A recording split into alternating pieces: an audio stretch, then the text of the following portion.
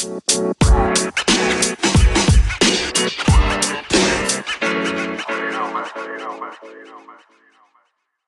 everybody, this is Alex and you're listening to Lunchbox Radio, Sunday edition. Now, I hope everybody likes the new and improved podcast sound with a new fancy mic. And also, if you haven't gone and watched the video version of the podcast, you can go do that over on YouTube, usually around the same time that the podcast drops. The video version will come out. So if you prefer to watch these or put them on in the background in YouTube as opposed to a podcast player, I just thought it would be more, fun, cool thing, since I can do these recordings with two small pieces of software instead of one on a slightly better computer that I came into possession of, and you can get a great sounding, great looking thing to entertain you. So, on that note, thanks to everybody who listened and or watched the episode last Thursday on the new version of Shaman King. I really had a way better time than I expected watching that show. But today, for the Sunday edition, what we're going to be talking about is a lovely new thing that got finalized. And if you've listened to these Sunday editions for any amount of time, you probably know what I'm burning to talk about. And that is Funimation bought Crunchyroll. Or more specifically, Sony, the company that owns Funimation, bought Crunchyroll from the company that owns Crunchyroll, AT&T, and the government let it go through. Now, I've used this podcast as kind of like a loudspeaker for a couple things that I personally believe based on my knowledge of the world and my way of going through the world. But what I really want to stress, what I've stressed in every other iteration of me talking about, anime being consumed into one giant mega Zaibatsu corp, is the pipe dream that lots of nerds have with, say, Disney buys Marvel and then turns around and buys DC, and like everybody's a happy family, and it's just one big mega corporation, mega company that produces all this stuff, but because they have access to everything at once, it's all so much fun and so much more interesting than it was when when the competition between the two sides was happening. But to disprove that, you don't really need to look that hard. And I'm going to use DC as an example here. So if you've followed DC Comics if you follow DC and Marvel Comics for any period of time, you'll probably notice that Marvel Comics, especially now, have been getting a lot of praise for the diversity in their character lineup, in their everything. They got so much cred for for the Black Panther movie. The only reason we probably don't only have one is because Chadwick Boseman died, unfortunately, of, I believe, complications of colon cancer. But the bottom line is they got a ton of street cred for making a big black superhero movie. But you turn around and you look at DC. DC has scores of black characters, of characters of color, of characters of Asian descent, and all these different treatments of each. If you look even now, if you go watch Titans on HBO Max, they just decided to make Starfire a badass black lady, and not like a light-skinned, socially acceptable Halle Berry, like, black girl from the suburbs, Like, no, she, they opened that show on her, and they opened that show with her, like, her waking up in a very skimpy dress in a hotel room where everybody's dead. She wakes up in the middle of some ghetto shit and has to, like, figure her way out from there. And what they're doing with her character and her older sister Blackfire is very much like a black girls kicking ass and taking names and, like, dealing with their own internal shit in a way that they don't really tackle with lots of characters in Marvel so directly. The same is true of what's it called, of the Green Lantern from Justice League and Justice League Unlimited cartoon. He is a black man from America in all the ways that that works. And it's very clear that they are writing that into his character. I forget his, John Stewart is the name of that character.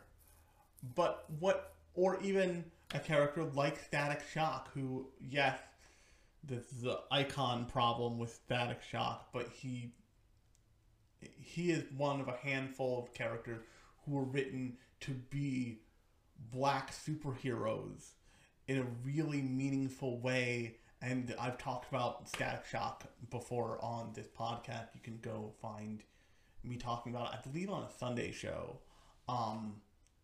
That show is like a mile a minute. That cartoon from the early aughts is a mile a minute. They, like, keep checking their watches. Like, have we done some wild shit in a couple episodes? No? Okay, let's make somebody's dad super racist.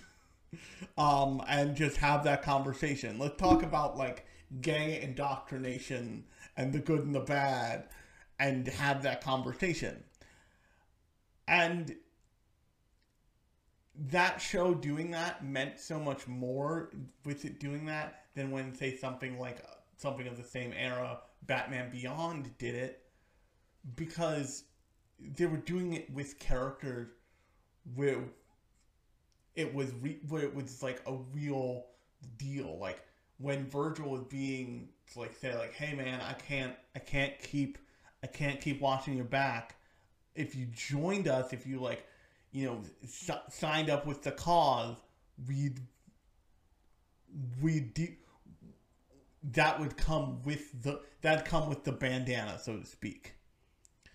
But my point here is that if Disney really did buy DC and did own all of those properties, I don't think you would get the same kind of output from DC. You would get the same kind of honest depiction of African American representation from DC that you're getting now. I think you would get a more Disney, slightly whitewashed,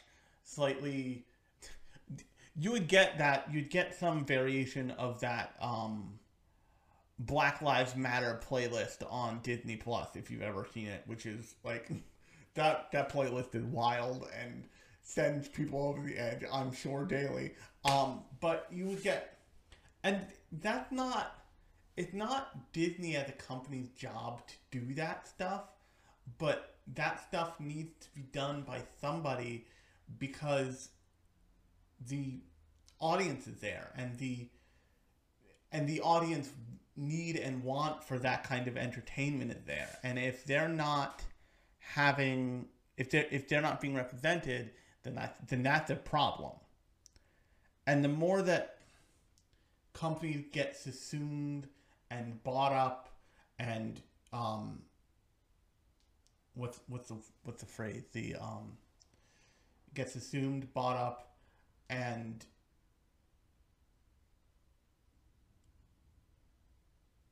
there's less and less companies out in the world to do what we want to do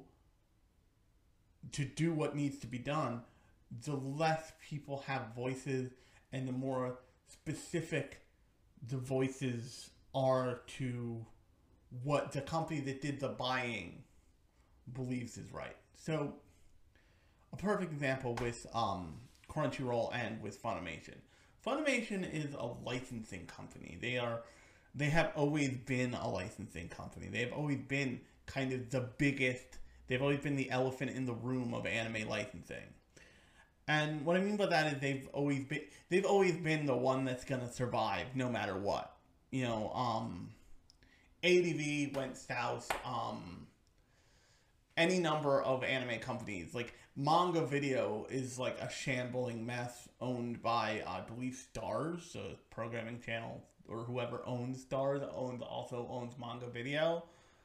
But like, Manga Video is not a small name. Manga Video put out Ghost in the Shell, the original Ghost in the Shell.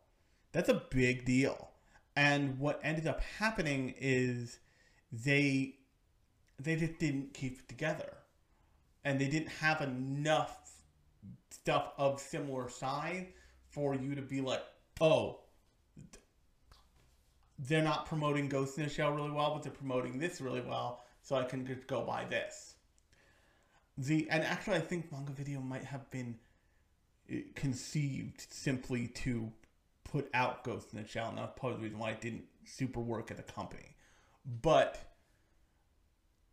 Funimation has always been the elephant in the room of anime distributors, of anime licensors in America. And what that means for a company like Crunchyroll is they don't...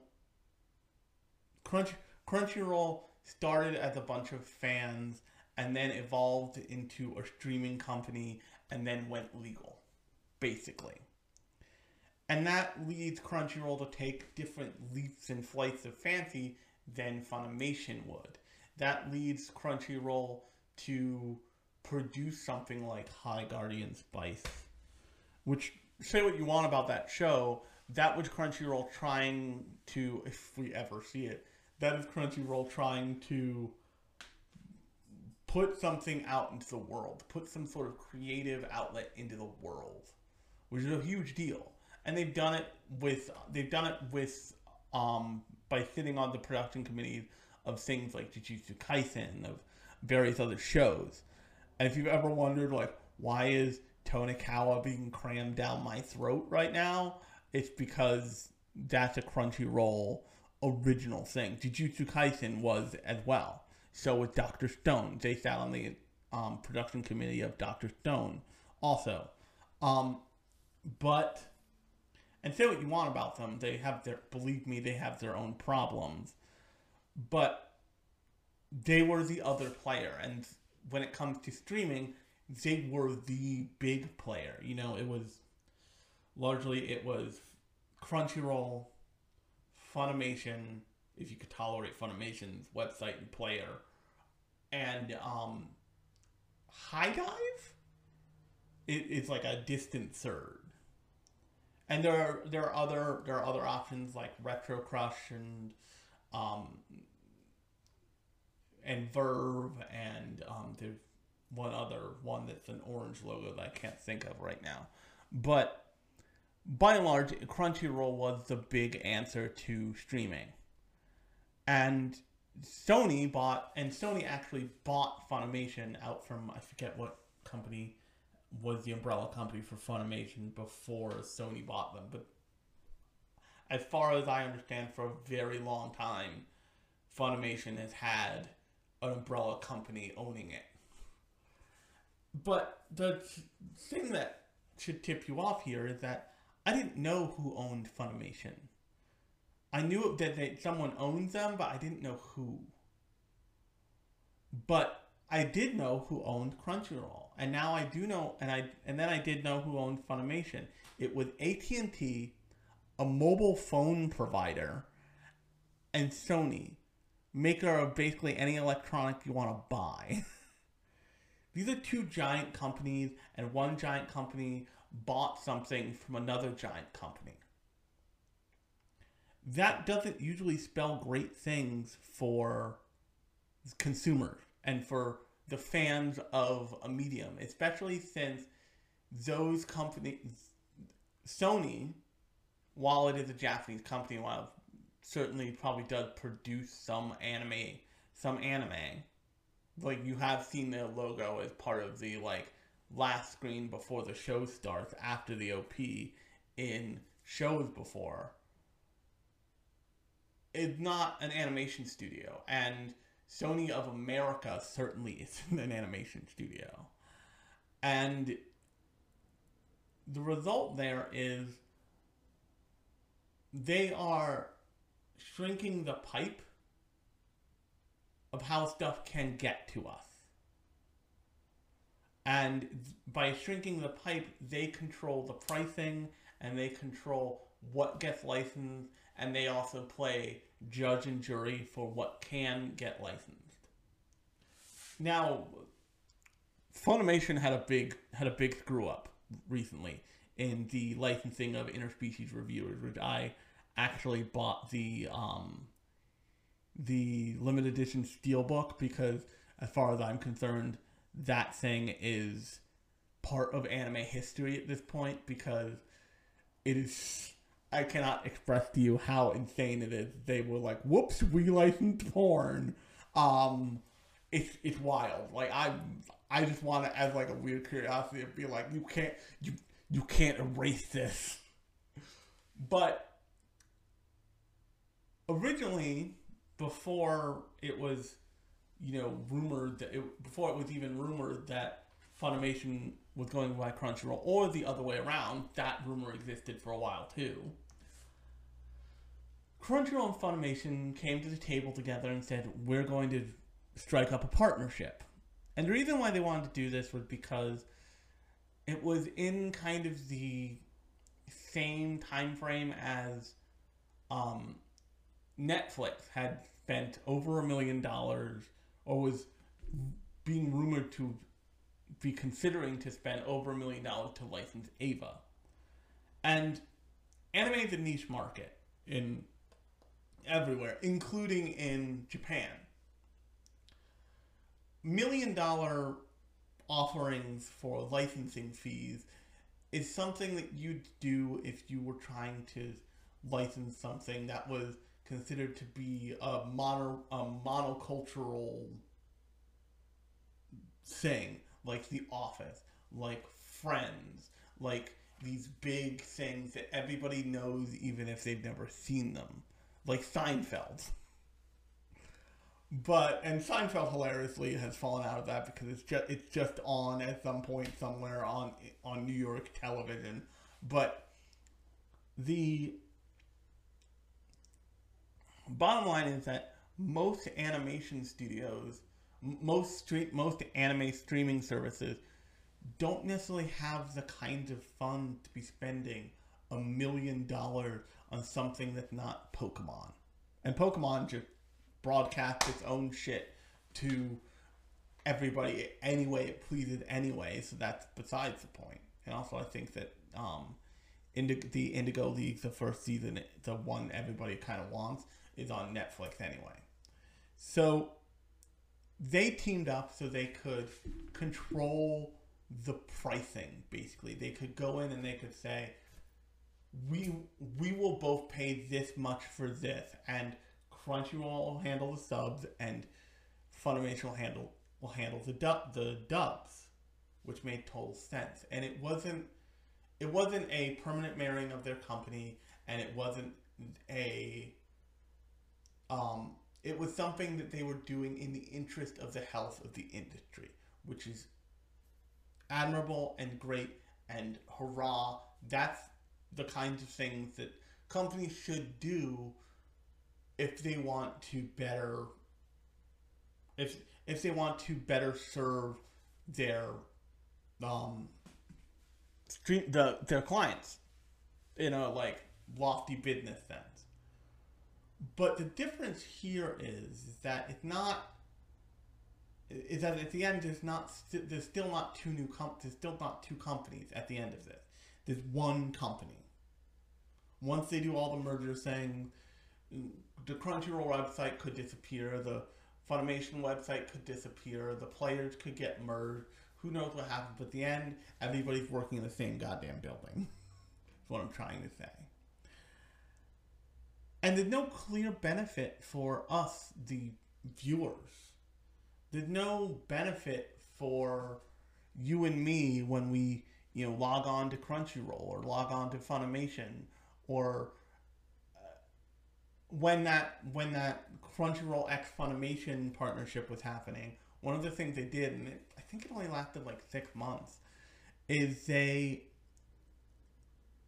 dropped the pricing on both Funimation subscription and Crunchyroll subscription, which meant that if you're a crazy person like me who does exactly this because I watch all the things because I make stuff like this every week, I got to save a little bit of money, not a super large amount of money, but like maybe half per subscription on each service. That was a net benefit, a net good to a business decision for me, the consumer. There has been no announcement of dropping of pricing, of changing of pricing, because they are merging since this has happened, which is really interesting considering that's what they did when they just did a simple partnership. And someone at either of those companies probably like, hey, we should really drop our pricing again, because that's what we did when we shared the goal of controlling pricing in the industry. And the other thing that's bad about this is right now the pricing for anime is set by the market.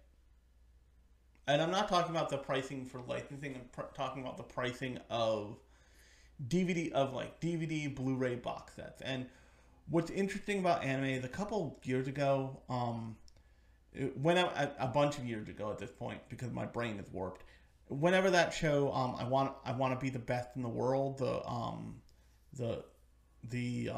fan servicey female wrestling show came out. That show was actually produced by Universal Studios. So was Keijo, which is a personal fan servicey psychotic thing favorite of mine. But whenever that came out, those were produced by Universal. And the reason why Universal explicitly got into anime was anime is one of the only gross physical products left in the home video market, because it's a collector's market. We collect Blu-rays and DVDs and Laserdiscs and vinyl records and all that stuff, because it functions like a fandom market, not like a TV watcher's market. You can see this with the with G-Kid's release of the new limited edition box set for Evangelion. That thing is a collector's item. It's not.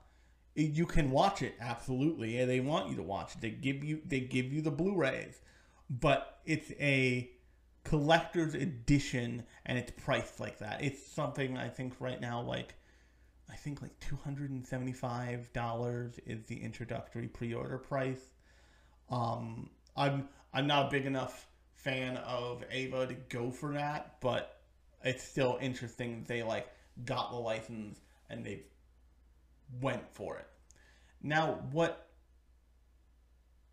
that could turn into is you could see Blu-ray pricing go up, because now two companies that were there that could have been producing shows and controlling that pricing could are now one, and that pricing is controlled by less people. In addition to that, pricing for streaming could go up, because once again, you used to have about you used to have two options for places to stream things. Now you only have one. Now granted, yes, they do have a whole hell of a lot more buying power together than apart, but as we've seen before, that could be done without purchasing of one another's companies and have more benefit to us, the viewer. Now, I'm not going to say that capitalism is the ultimate evil here. I try to not be that insane. What I am going to say, though, is that generally when a company buys another company, it's not for the benefit of the consumer. It's for the benefit of the company to be able to make the most money off of each consumer. And one of the reasons why the U.S. Justice Department stopped, like, put a pause on this, took a look at it, and then was like, okay, we don't super understand this, it seems fine, whatever, is because there's a lot of monopolization happening. There's a lot of consolidation, and consolidation was the word I was looking for earlier, happening in the media market. And that's because all of these companies are realizing, hey, this stuff isn't, like, these individual properties are like brands. They are not, and these companies that own all these individual properties, like Marvel had Iron Man, Hulk, Spider-Man, X-Men, Captain America, Miss Marvel, all that stuff. All of those are like brands, and people show up for those brands because they've grown up reading them, and they're familiar with them, and they're loyal to them. In the same way that Green Lantern is a brand, in the same way that, Teen Titans is a brand. You can sub that out for anime. You can sub that out for One Piece, Bleach, Naruto, Dragon Ball Z, My Hero Academia, Jujutsu Kaisen. All of those are brands. And the more of those that you can control, the more money you can make yourself in the long term. So that's why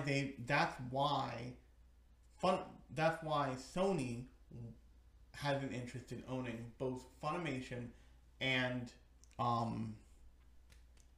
Crunchyroll, because those are the two biggest interaction points with the IP, with the brand IPs of anime.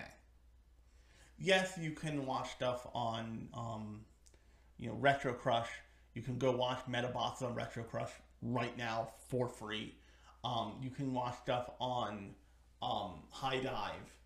But by and large, the two biggest places people are watching anime exclusively, not anime and other stuff like Netflix right now, is Funimation and Crunchyroll. So what Sony looks at this as doing is like, we already own Funimation.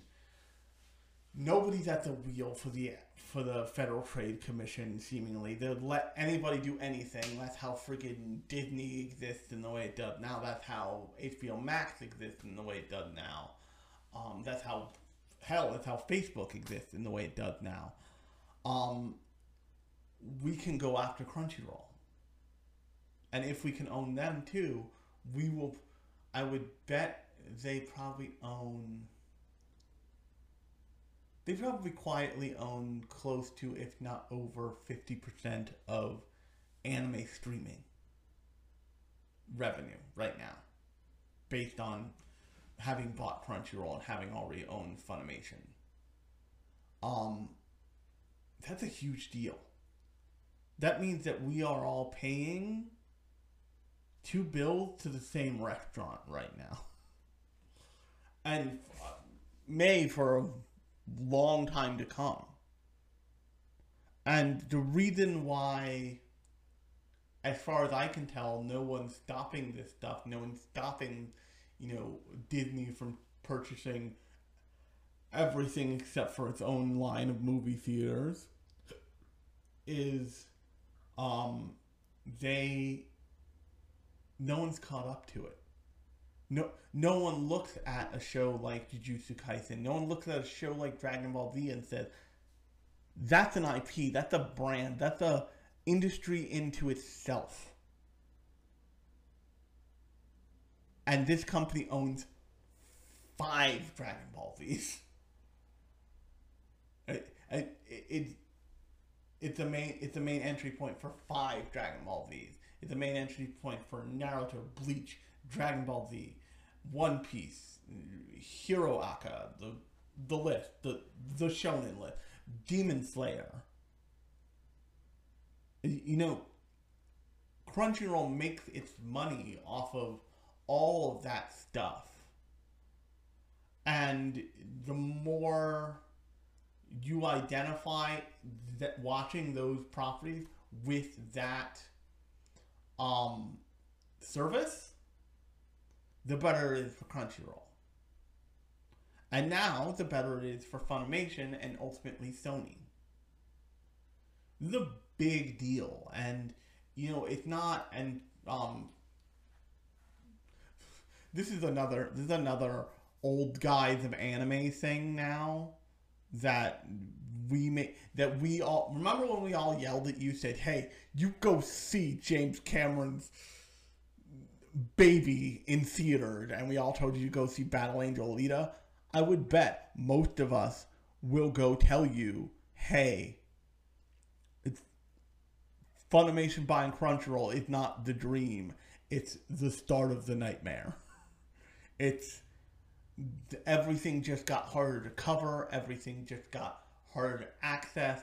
You know, press events will probably be more difficult and less transparent for any anime licensed by now the Zaibatsu company of anime, Sony. And